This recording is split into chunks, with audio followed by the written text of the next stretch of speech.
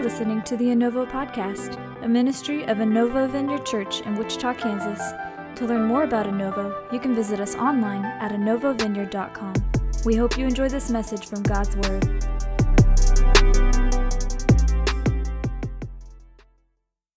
Well, hey, we're in a series we're calling Prophets and Angels. And we're talking about this is kind of the role of the Old Testament prophets and angels in the Christmas story. We're in our second week of prophets. Next week we'll get into angels and start talking about the angels a little bit. But that's kind of where we are. If you're watching online, we're glad to have you guys today too. And thanks for following around with us. And we're going to put some things in the chat today as we go. Matt, get your typing fingers ready, and we'll kind of add those in there to have some a little interaction. In fact, if you're in here and have your phone and you want to interact online with us too, you can. So it's one way to do it. One of the craziest things about following the Lord Jesus is He doesn't always do things the way that we expect. God kind of does things His own way, in His own timing, and that can get a little frustrating for us sometimes, you know. He rarely comes the way the people expect, and He doesn't like to fit into your plans, you early Christmas shoppers who have everything planned out, you know. He likes to show up in disguise sometimes. So when the Lord Jesus was born in Bethlehem as the Messiah, people expected Him to come as a powerful king. You know, times were hard, and people were being oppressed by the Roman government, and they were expecting the Messiah to come, but they thought He'd come as this powerful political leader who would rally the people and start a revolution. Now, is that how He showed up? It's not, is He? He came humble and gentle and poor, and that confused almost everybody. Now, what made it worse was He grew up in a place called Nazareth. Now, I'm from Chicago, not from Kansas. Now, what's a place in Kansas that you would consider kind of a hick place, kind of a backwater, you know, part of Kansas? Anything you can think of? What's that? All of it. Well, that's kind of where Jesus came from. We could say East Tennessee or East Kentucky, someplace like that. Sorry, guys. You know, that's kind of where Jesus came from. I'm sorry, you know. Barbecue land. It wasn't what people were expecting. And being from Nazareth, He kind of came with a thick accent, Galilean accent as well, which kind of threw people off. So John the Baptist is baptizing people outside of Jerusalem. People are hanging out because he was kind of weird, and God was up to something, and they kind of felt like the coming of the Messiah was tied into this somehow. And at one point, He stands up and He proclaims in John 1, 29 and 30, and He points at Jesus coming. He says, "Behold, the Lamb of God who takes away the sin of the world." And they turn around and they see this hick from Galilee. And he kind of turns around, you know, something like, "Well, howdy, y'all. I'm going to be your Messiah today." You know, he just kind of has this kind of drawl, you know. And it's like if you need a serious operation from your doctor and you go in and this guy walks in and he goes, "Well, howdy, folks. I'm going to be your brain surgeon today. We're going to get that thing out of there." You know, it was just that kind of thing. And it would have been kind of like that. Now, the people are waiting for this Messiah, this warrior, this deliverer who shows up to just blow all the bad guys away. But you get this hick from Galilee who's pretty mild, pretty laid back, pretty gentle, and everyone was kind of confused. But the thing was, He was God. And that's how He chose to show up, you know. Jesus comes from a backwater, hick town, hick part of the country, born to a teenage girl who claims to be a virgin, blue-collar family. He grows up working with his hands, probably a tecton, a stonemason, and at some point he's kind of homeless, and he's got this accent. And I love how John says it in John chapter 1. He says, "Though the world was made through Him, the world did not recognize Him." They missed it. Isaiah, the prophet, said there was no beauty or majesty in Him, and He looked very, very normal. He looked very normal. And that's one of the ways that God does things. He tends to show up in disguise. He doesn't show up the way you expect Him to. I mean, how many of you guys ever prayed and asked God to help you with a key area of your life, or you're having a crisis, or circumstances are kind of messed up, and you ask God to come and intervene, and he does it in a totally different way? I mean, how many of you guys have experienced that way? He doesn't do it the way you think he's going to do it. And you get in your mind this way that God's going to show up, or you get in your mind this way that God's going to come in and intervene and do something, and he does it totally different. Now, back when I was a youth pastor, I would take our kids to camp. We did like a youth conference, and I'd take our kids there, and one particular year, the Holy Spirit always just showed up, and one year the Holy Spirit just really shows up, and man, people's lives are turned upside down, and things are kind of revealed, and people come out there just wanting God to do anything. And I had this youth leader who was an older guy, and I was never sure what to do with him because he was more of a business guy. He was quiet. He was older. I think, what am I going to do with this guy? And he gets down at this conference, and man, the Holy Spirit shows up and just blows him out of the water. And he's like, God, whatever you want to do, change my life, do anything. And he's just like, man, he's just all in. And we're coming home from the conference back to our home church in Illinois, and he gets this call, and it was his job. And his boss called and said, hey, we're phasing out your entire division. You just lost your job. And it didn't look the way he thought it was going to look. And God ended up using it, and it changed the trajectory of his life, but it wasn't the way he expected. Now, I was on staff at a church once up in Indiana that had a big revival back in the 80s. And people were all excited about this revival. Went for about 20, 30 weeks. Man, God just transformed the church and the area. And then for years afterwards, they prayed for the Holy Spirit to come again and bring revival again. And they prayed hard, and they're praying, and one day the roof collapses of the church. The whole roof just falls in. And they built this church with a flat roof, with walls around the roof, with drains that came out from the wall. And it rained, and then it froze, and the gutters froze, and the roof filled up like a swimming pool. Thousands and thousands of pounds of water right over our heads. And we're having church on Sunday, and on Tuesday there was a preschool ceremony, hundreds of preschoolers and their family in the auditorium, and then the next day the whole thing just comes down. And steel girders and beams and wood, and if you were in that auditorium, there was a pretty good chance you would have died. But on that day, nobody was in there. But they're praying for revival, and what do they get? The roof falls down. And it kind of forced a reset on the church and some change in leadership, and it was all good, but everything changed, but God did not come with the answer they expected. They prayed for revival. They got the roof collapsing. You never know. And we see this in the Christmas account. The Lord Jesus didn't show up the way people expected him to, and it threw a lot of people off, but there were some people paying attention. Now, we're doing prophets and angels, so I want to show you the prophet in this. Isaiah, the prophet, kind of predicted something like this. King Ahaz was the king of Judah, and there were two kingdoms coming against him. A little background, there was Judah and Israel split, and there was civil war in that region that went about 150 years. And probably hundreds of thousands of people died over that time. And Israel was attacking Judah, and Judah would attack Israel, and it would go back and forth. And eventually, Israel got the help of another king, and they said, we're going to come, and we're just going to wipe you guys out. Now, the king in Jerusalem was named Ahaz, and he didn't particularly like the Lord or care for God and his ways. But he went to the prophet Isaiah and said, hey, Isaiah, we got a problem. I really need a word from God. Now, you ever been there before? I just need to hear from the Lord right now. This is not looking good. We got a problem. So he goes to Isaiah, and Isaiah goes before the Lord, and then he comes out and says, hey, I got some good news for you. God said, these kings aren't going to be a problem for you. God says, I'm going to deal with them. And as a sign that I'm going to do this, God says to you, you tell me for what kind of sign you want, and I'll do whatever sign you want to prove to you that this is going to happen.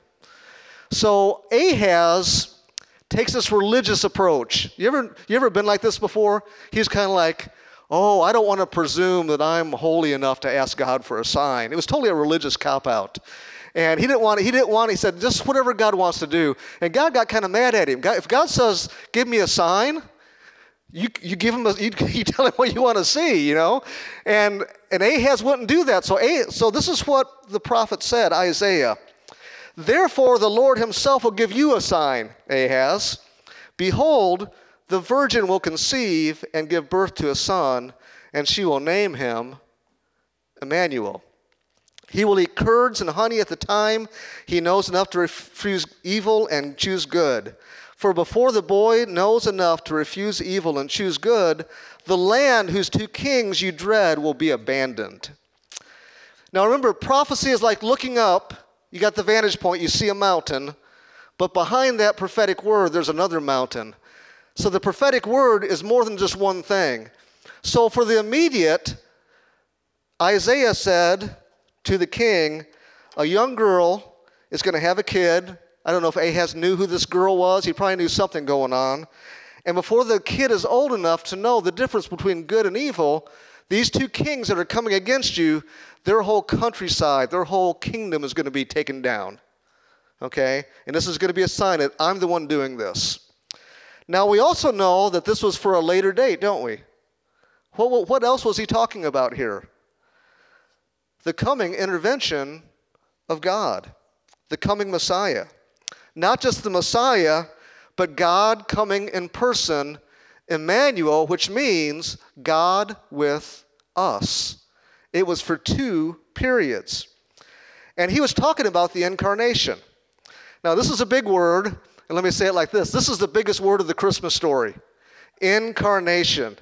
It means God taking on flesh and bones and blood and organs and hair, and God literally became a man and moved into the neighborhood. That's what he did. And you know, the simple message of Christmas is this: the Creator became a human being. And that's what we celebrate. This is the most important part about Christmas, just so we know. Everything else is secondary.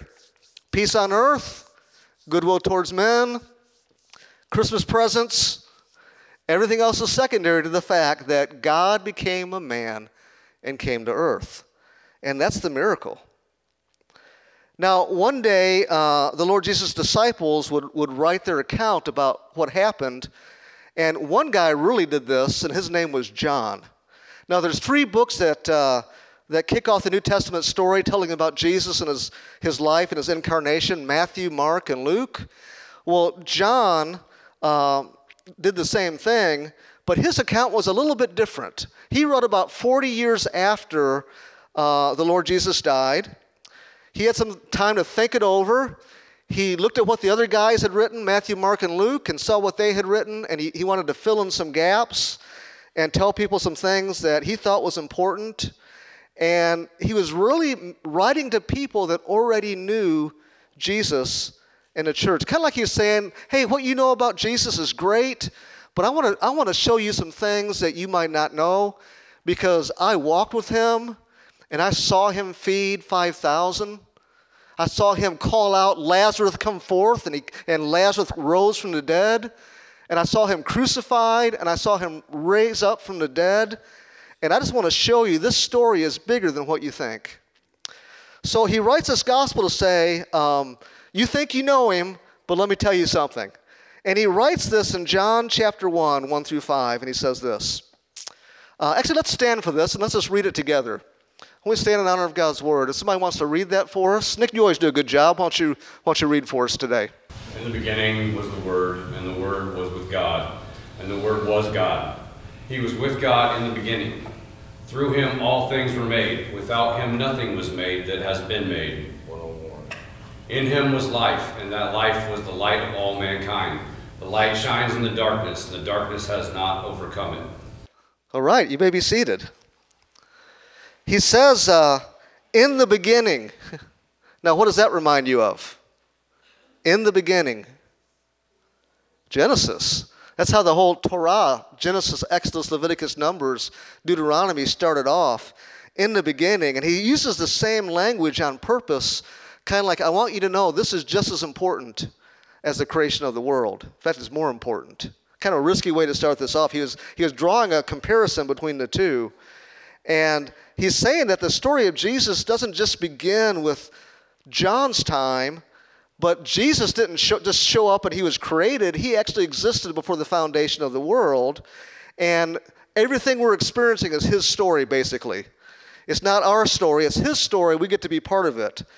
But then he gets even more kind of heretical in a sense. And I love something that John did that was very masterful in the way he put this thing together. He said, he called Jesus what? The Word. He said the Word was made flesh and dwelt among us. He's saying this Word has not only just been around recently, but this Word was actually God. Basically saying this guy I used to hang out with, I don't want you to misunderstand, because Matthew, Mark, and Luke they pointed out in some ways for people that if you were Jewish especially, you'd understand. But John's speaking to a whole different audience. He says, I just want to get this out of the way at the beginning. He wasn't just the Messiah, he was God. Okay, I want you to know this right off the bat. My buddy I used to hang out with, and we'd eat together and talk and go places. He was God, Kind of like saying, Mark back there, yeah, he was God. This guy I know, we hung out, who he was. And it sounds crazy, but back then it was strong. And it could blow your mind, but a lot of these earlier followers, they didn't necessarily have all this stuff down. And he wanted them to know. They followed his teaching. A lot of the Greeks and Romans were into philosophy, and they knew he was a good teacher, and they knew he was worth following, and he was a prophet, and he was the Messiah even, but they might not have put the whole thing together. So John just says it. I want you to know he is from eternity. He is God, not just the Messiah. We need to know that. And the way he does it is masterful. I mean, there's two audiences. You got the Jews, then you got the Gentiles, the Greeks, Romans, pagans. And at this time when John wrote this, the Gentile believers probably outnumbered the Jewish believers, probably 100,000 to 1. There were a whole lot more pagans that had come in to follow Jesus than even the Jewish people. And they were totally opposite. You got the Jewish people here, they lived one way. They had one history and philosophy and the way they viewed life. Then you got the Gentiles and the pagans, and they had another way that they viewed life and things they believed. And he's trying to find some common ground between the two groups. And he says, here it is. It's this concept of the Word. The Word. Now to the Hebrews, the Jews, the Word of God was paramount, wasn't it? I mean, these guys memorized the Old Testament. These guys paid attention. They studied Scripture. They were theologians. The theologians would commit their lives to understanding the books of the Old Testament. And they knew that the Word of God was not just what was written in the pages. The Jewish people knew the Word of God was this force from God that went out and accomplished things. You remember he said, my word will not return to me void, but it's going to accomplish everything I set out for it to do. They knew that God in Genesis spoke the world into existence. God spoke and it happened. They knew this, so they knew that God's word was action and it was power. So they knew that.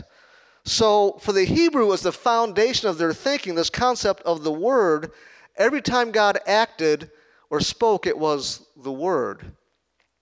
Then you got the Greeks and the Romans and the pagans, and they were more into philosophy than theology, I think. And they didn't trace their roots back to Abraham. They had a guy named Heraclitus. Heraclitus was this philosopher from Ephesus who predated Socrates and all these other guys. And he taught that the world was in constant change and flux. Everything was changing. The world's in chaos. Kind of reminds me of today a little bit. There's things are happening and everything's moving and changing. And he had this illustration he gave that was cool. He came to a river and he put his foot in the river. And then he took it out. Then he came along again and he put his foot in the river again in the exact same spot and took it out and said, those are two totally different rivers. The water that was moving through before, that water has moved on. It's changed. I put my foot into two different rivers. And it was just, everybody's like, they just grabbed hold of that, because everything is changing, and that came from Heraclitus. But he also said this thing, too, and it's funny how God, even in pagan cultures, God is weaving truth into things to point to him. So cool. And Heraclitus also taught that there is this glue of life that holds everything together. That in the middle of all the chaos and the change and the river is this glue that brings harmony and makes everything work. And he called it Logos. What does Logos mean? Word. This word. Heraclitus taught Logos created the world. Heraclitus taught Logos held it together. Heraclitus taught that Logos brought harmony, and that the human soul was only eternal in nature when it's connected to Logos. So what did the Jews and the pagans have in common? The Word. Logos. And John just ties the whole thing together before he digs into his entire gospel. In John 1, he says, the Word was made flesh and dwelt among us. So you got all the Greeks and the Romans and the pagans and all the Jewish people, and they all got it. They all understood. Jesus was the Word made flesh. He goes on in verses 10 through 14. Jesus, God, he was in the world, and though the world was made through him, the world did not recognize him, because he comes in ways that he comes in disguise. He came to that which was his own, but his own did not receive him. Yet to all who did receive him, to those who believed in his name, he gave the right to become children of God. Children born not of natural descent, nor of human decision, or a husband's will, but born of God. The Word became flesh and made his dwelling among us. John says, we have seen his glory, the glory of the one and only Son, who came from the Father, full of grace and truth. In other words, Emmanuel, God with us. Now, the cool thing about this is he's actually drawing another picture. I know I'm getting into a lot of philosophy today, but he is drawing a picture of the tabernacle. You know, when the Jewish people were rescued by God from Egypt and were heading to the promised land, he told Moses to build a tent. And this tent, God says, I'll fill this tent with my glory, and this is where you can come and meet with me. So he gives them this design, and Moses makes this tabernacle, and Moses went into the tabernacle, and God would tell him what to do and give him how to lead the people. Joshua would go in with him, and Joshua would stay a lot longer. It's kind of funny. But this was the place of meeting, and we call it the tabernacle. And in John, the word he actually uses for dwelling, the Word became flesh and made his dwelling among us. Literally, it's the Word became flesh and tabernacled among us. He was using that picture of the Old Testament tent of meeting about God coming right in the middle of his people. And it was a place where he could come and meet with him.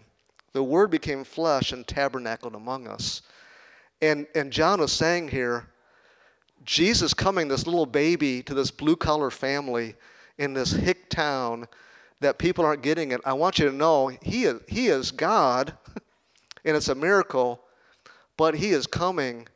When you see Jesus, you've seen the Father. You've seen God. And he's the tabernacle. You can meet with God through the Lord Jesus. He is the connecting point. And he said it, and that's the second miracle. See, the first miracle is that Jesus is God. The second miracle is God wants to be with his people. That's what the whole prophecy of Emmanuel was. God, make no mistake, God wants to be with you. He wants to be among you. You know, the longing of God's heart is to be with his people. That's what he wants. That's what Emmanuel teaches us. Started back in the Garden of Eden. You know, Adam and Eve would be in the garden, and I always love this picture. And they were in the garden, and it says that in the cool of the day that God would come and walk with them in the garden. Wouldn't that be awesome? You know, if you had a day, God sends you an email or a text, I don't know how we do this, or speaks to you and says, hey, I'm going to give you a day, Bubba, and I'm going to come, and I'm going to hang out with you for a day, and we can go for a walk through the neighborhood or for a drive. Wouldn't that be interesting? And we could talk about whatever you want to talk about. Now, what would you talk to him about? What would you want to talk to him about? That'd be a good one for the chat, Matt. If you had a day to spend with God, what would you want to talk to him about? What would you want to know? What would you say? And Adam and Eve had this every day, and I just wondered what kind of things they said. But see, God wanted to be with them. He didn't have to do that. He wanted to do it.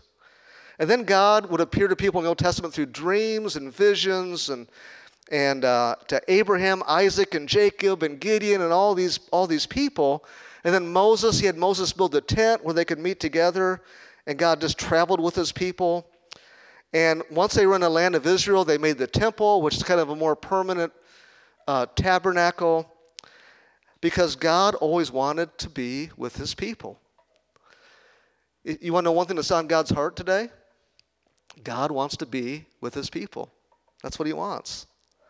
And then the prophet Isaiah told us 2,700 years ago that a virgin will conceive and bear a son, and they will call him Emmanuel. That means God with us. The Word became flesh and tabernacled among us. He put his tent up right here in the middle of humanity, and we see his presence in the Lord Jesus. And then, through the Holy Spirit, this is another miracle, we become the tent. As a people, as a church, we're the tent, and God loves to come and be with us and show us his glory. And I think in a sense, too, you're the tent. And God comes when we know Jesus, and he fills us with his presence, and he tabernacles among us. And then you skip to Revelation, because we're looking ahead, aren't we? Advent is looking ahead to the next coming. We're looking back at the first coming, and we're looking ahead to the next coming. And in the next coming, Jesus is going to come back in all of his fullness, and we're going to see justice, and we're going to see mercy, and we're going to see God's kingdom on the earth, and it's going to be really, really incredible. But the Bible says that the whole earth is going to be full of the presence of the Lord and his glory. It's just going to cover the earth. It's going to be, take the best encounter you've had with God and multiply it by 1,000,000. He's going to just make this thing happen. But the whole thing has always been about Emmanuel, God with us. God wants to be with his people.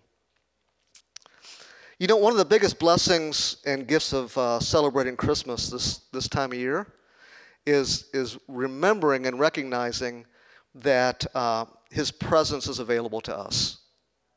That's one of the best things about this season. It's an amazing mystery of the universe that God is among us through the Holy Spirit, and we don't have to wait till heaven to be with God. We can experience him now and speak and feel him and enjoy his presence.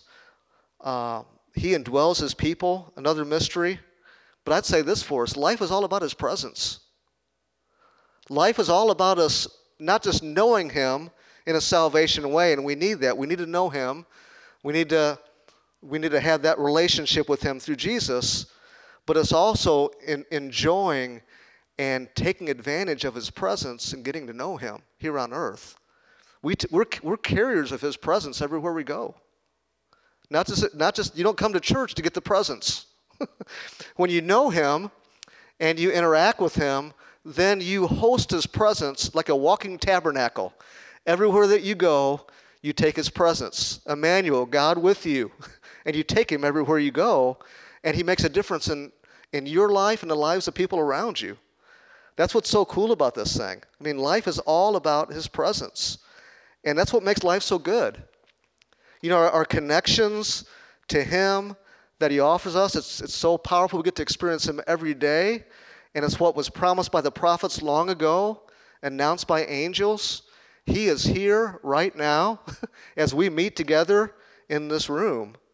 And that's the awesome thing. So here's kind of my question today. I'm not going to speak long today, but are you experiencing his presence right now? Have you experienced his rescue and his salvation? But have you experienced his presence? That's the question of Christmas for us, you know. That's his will for your life, that you know him and encounter with him and experience him and interact with him. And that's what we want. Now, here's the hard thing. Back to the disguise. A lot of times we're too offended by him to experience him, you know. Maybe he allowed some things to happen in your life. Maybe he hasn't answered all your questions that you have. You got a lot of questions. Maybe he hasn't answered all those questions. I don't know. Maybe you asked him to come one way at this time, some time in your life, and you didn't see him come, or he came in a way that was different than what you expected, and we get offended.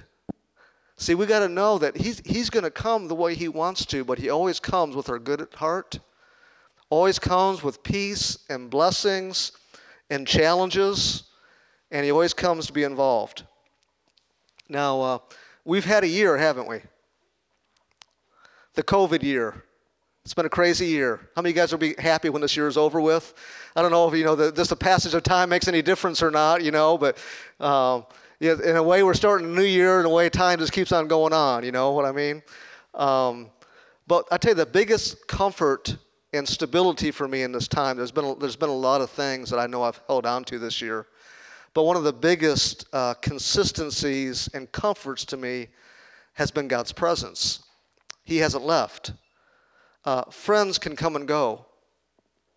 Even family relationships can be high and low sometimes, can't they? Work can come and go. There's so many things that can just come and go. But I tell you, the constant of his presence, there is a comfort and a strength in that like nothing else. Emmanuel, God with us. And especially when things hit the fan and get crazy, man, just to know that you've got him with you as a help, as a counselor, as a teacher, as someone who loves you, as a father, and that you can draw on that and talk to him about things. And he might answer you in a way that you're not expecting, because that's kind of how he does sometimes. But he's gonna interact and he's gonna give input. And that's good for us, you know. But here's the thing about how he comes that we don't always understand. He comes to bring comfort, and he comes to bring love, and comes to bring stability. But he also comes to put his nose in your business. Okay? He's like that friend. You ever invite somebody over to your house and you open the door for them, just like we open the door to the Lord in our life. You know, Lord, I just want to be. I'm all in. I want to be in. And come on in. You open the door, and he comes in. And you ever had somebody come in and they start opening your closet doors? Oh, don't look in there. It's where I threw all the junk. Or there's something I don't want you to see. And they open the drawers and they just start going through the house, you know. When he comes, he's going to go through the house. He's going to start looking at things because his goal is total renovation of the heart. He comes in because we need him, but he comes in and says, hey, I'm the change and the transformation that you've longed for. I'm the healing. You know, the gift of Christmas, Emmanuel, it's Jesus. He's the gift. His presence, him coming, is the most amazing thing. But he's going to come in, he's going to nose around, and he's going to turn some things upside down. He's going to move some things around. Wouldn't it be funny? You had someone come over to your house, and they said, I don't like the couch right there. Let's move it over here. And they just take your couch, and they move it. Maybe you got a friend like that. Some of you guys got a friend. Ashley's that friend. Okay, good to know. And you just start moving things around. It's going to work better like this. You know, aren't you glad I came over? Jesus is going to move your couch. I'm just telling you. He's going to move it, and you can move it back, or you can trust him. But he does this. Man, when the Lord showed up, they didn't crucify him because he was a good guy. They didn't crucify him because he came and brought peace. They crucified him because he spoke into the culture and what was going on, and it got people frustrated. He will speak into your culture. I think, in a way, through COVID, I think the Lord's speaking into our culture right now. And he's wanting to do some reset and do some change to relationships and the church. And we're going to start next year out with time of prayer and fasting, because I think we just really want to tune into the change that he's wanting to bring in us as a people and some things that God wants to do differently. And we're gonna tune into that. But anyway, his presence it's comforting, but it's challenging all at the same time, so be ready for both. But the thing I want you to leave, and I'm going to close, his presence is here. We get to experience him. What if you made Christmas, it's about come Lord Jesus, Maranatha, but another layer of that is, God, I want to experience your presence this Christmas. I want to hear your voice. I want to interact with you. I want to experience you. Because the whole Bible is about God wanting to be with his people, and we're right in that too. Christmas is a reminder that his presence is available. So what can we do to help? Let me give you a couple things that we can do just to be part of this, because I think there's always some things we can do. Jesus' first coming, some people paid attention, and they knew he was coming, and they weren't fooled.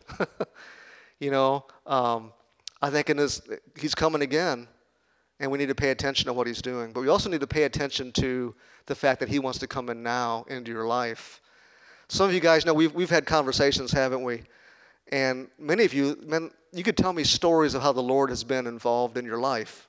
We've had some of those. Like, you couldn't tell someone else, someone think, well, God's not been involved in your life. You could just come out with stories. Man, there's times I should have died.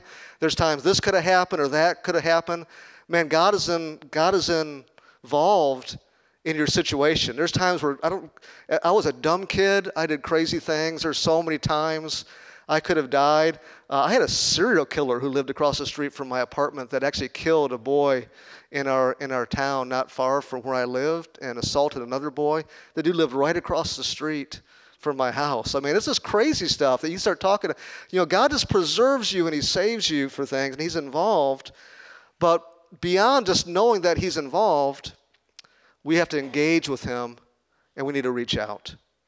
One of my favorite scriptures in Hebrews, draw near to God and he will draw near to you. And in a sense, it's saying that if you take a step his direction, he's gonna come running your direction.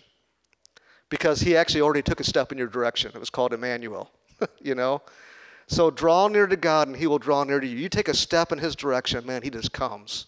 And we don't deserve that, but he does it because he loves us. So what are those steps we need to take in his direction? One of those steps, I think, for some of us is it's time just to have that, just to say yes to him for that relationship. Lord, I know you've been involved in my life. God, I'm ready. I'm all in. Lord, let's do this thing. I call it the ABCs. I admit that I've sinned and made mistakes. I believe that Jesus' blood that he shed for me on the cross is the only thing strong enough to make me right with God. No other thing can do it. And I'm just making a choice. It's like getting married. God, I'm in. and I want your blood applied to my life. And I want to walk in relationship with you. And you just kind of formalize it in a sense. ABCs. That's a step that we can take. Another step that we can take every day is before we get out of bed, just that prayer, come Holy Spirit. When you ask him to come, he comes. We pray that every morning. We experience his presence in here because we pray, come Holy Spirit. And we engage with him and we want him to come. When you go to work, come Holy Spirit. That'll mess people up. That's kind of funny sometimes. Come Holy Spirit. In your family gatherings, Christmas morning, opening presents, come Holy Spirit. It's just our prayer. Everywhere we go, everything we do, we engage with him. Because here's the thing. When Isaiah said that a child would be born and name him Emmanuel, God with us, it was God saying one more time, I want to be with my people. I want to know them. I want them to know me. I want to love them. I want to engage with them. I'm going to set up my tent right there with them. That's his heart. And we want to experience him. It's good for us. Let me pray for us.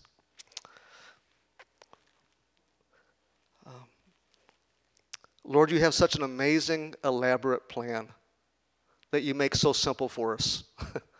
And Lord, I just appreciate it, the way you do things, how you do it. Lord, thank you that your heart is to be with us, to love us. And Lord, we want to feel your love, we want to feel your presence, and we want to engage with you. I just pray for anybody right now who's just been a little distant, they felt far. They haven't felt you to the degree that they're longing for. Lord, would you come and just engage with us? Lord, draw us in. Lord, we believe by faith that as we say yes to you, that you're in us, you're on us. But Lord, we want to engage with that more. So Lord, just draw us into your presence this morning and just all the time, Lord, I ask for that.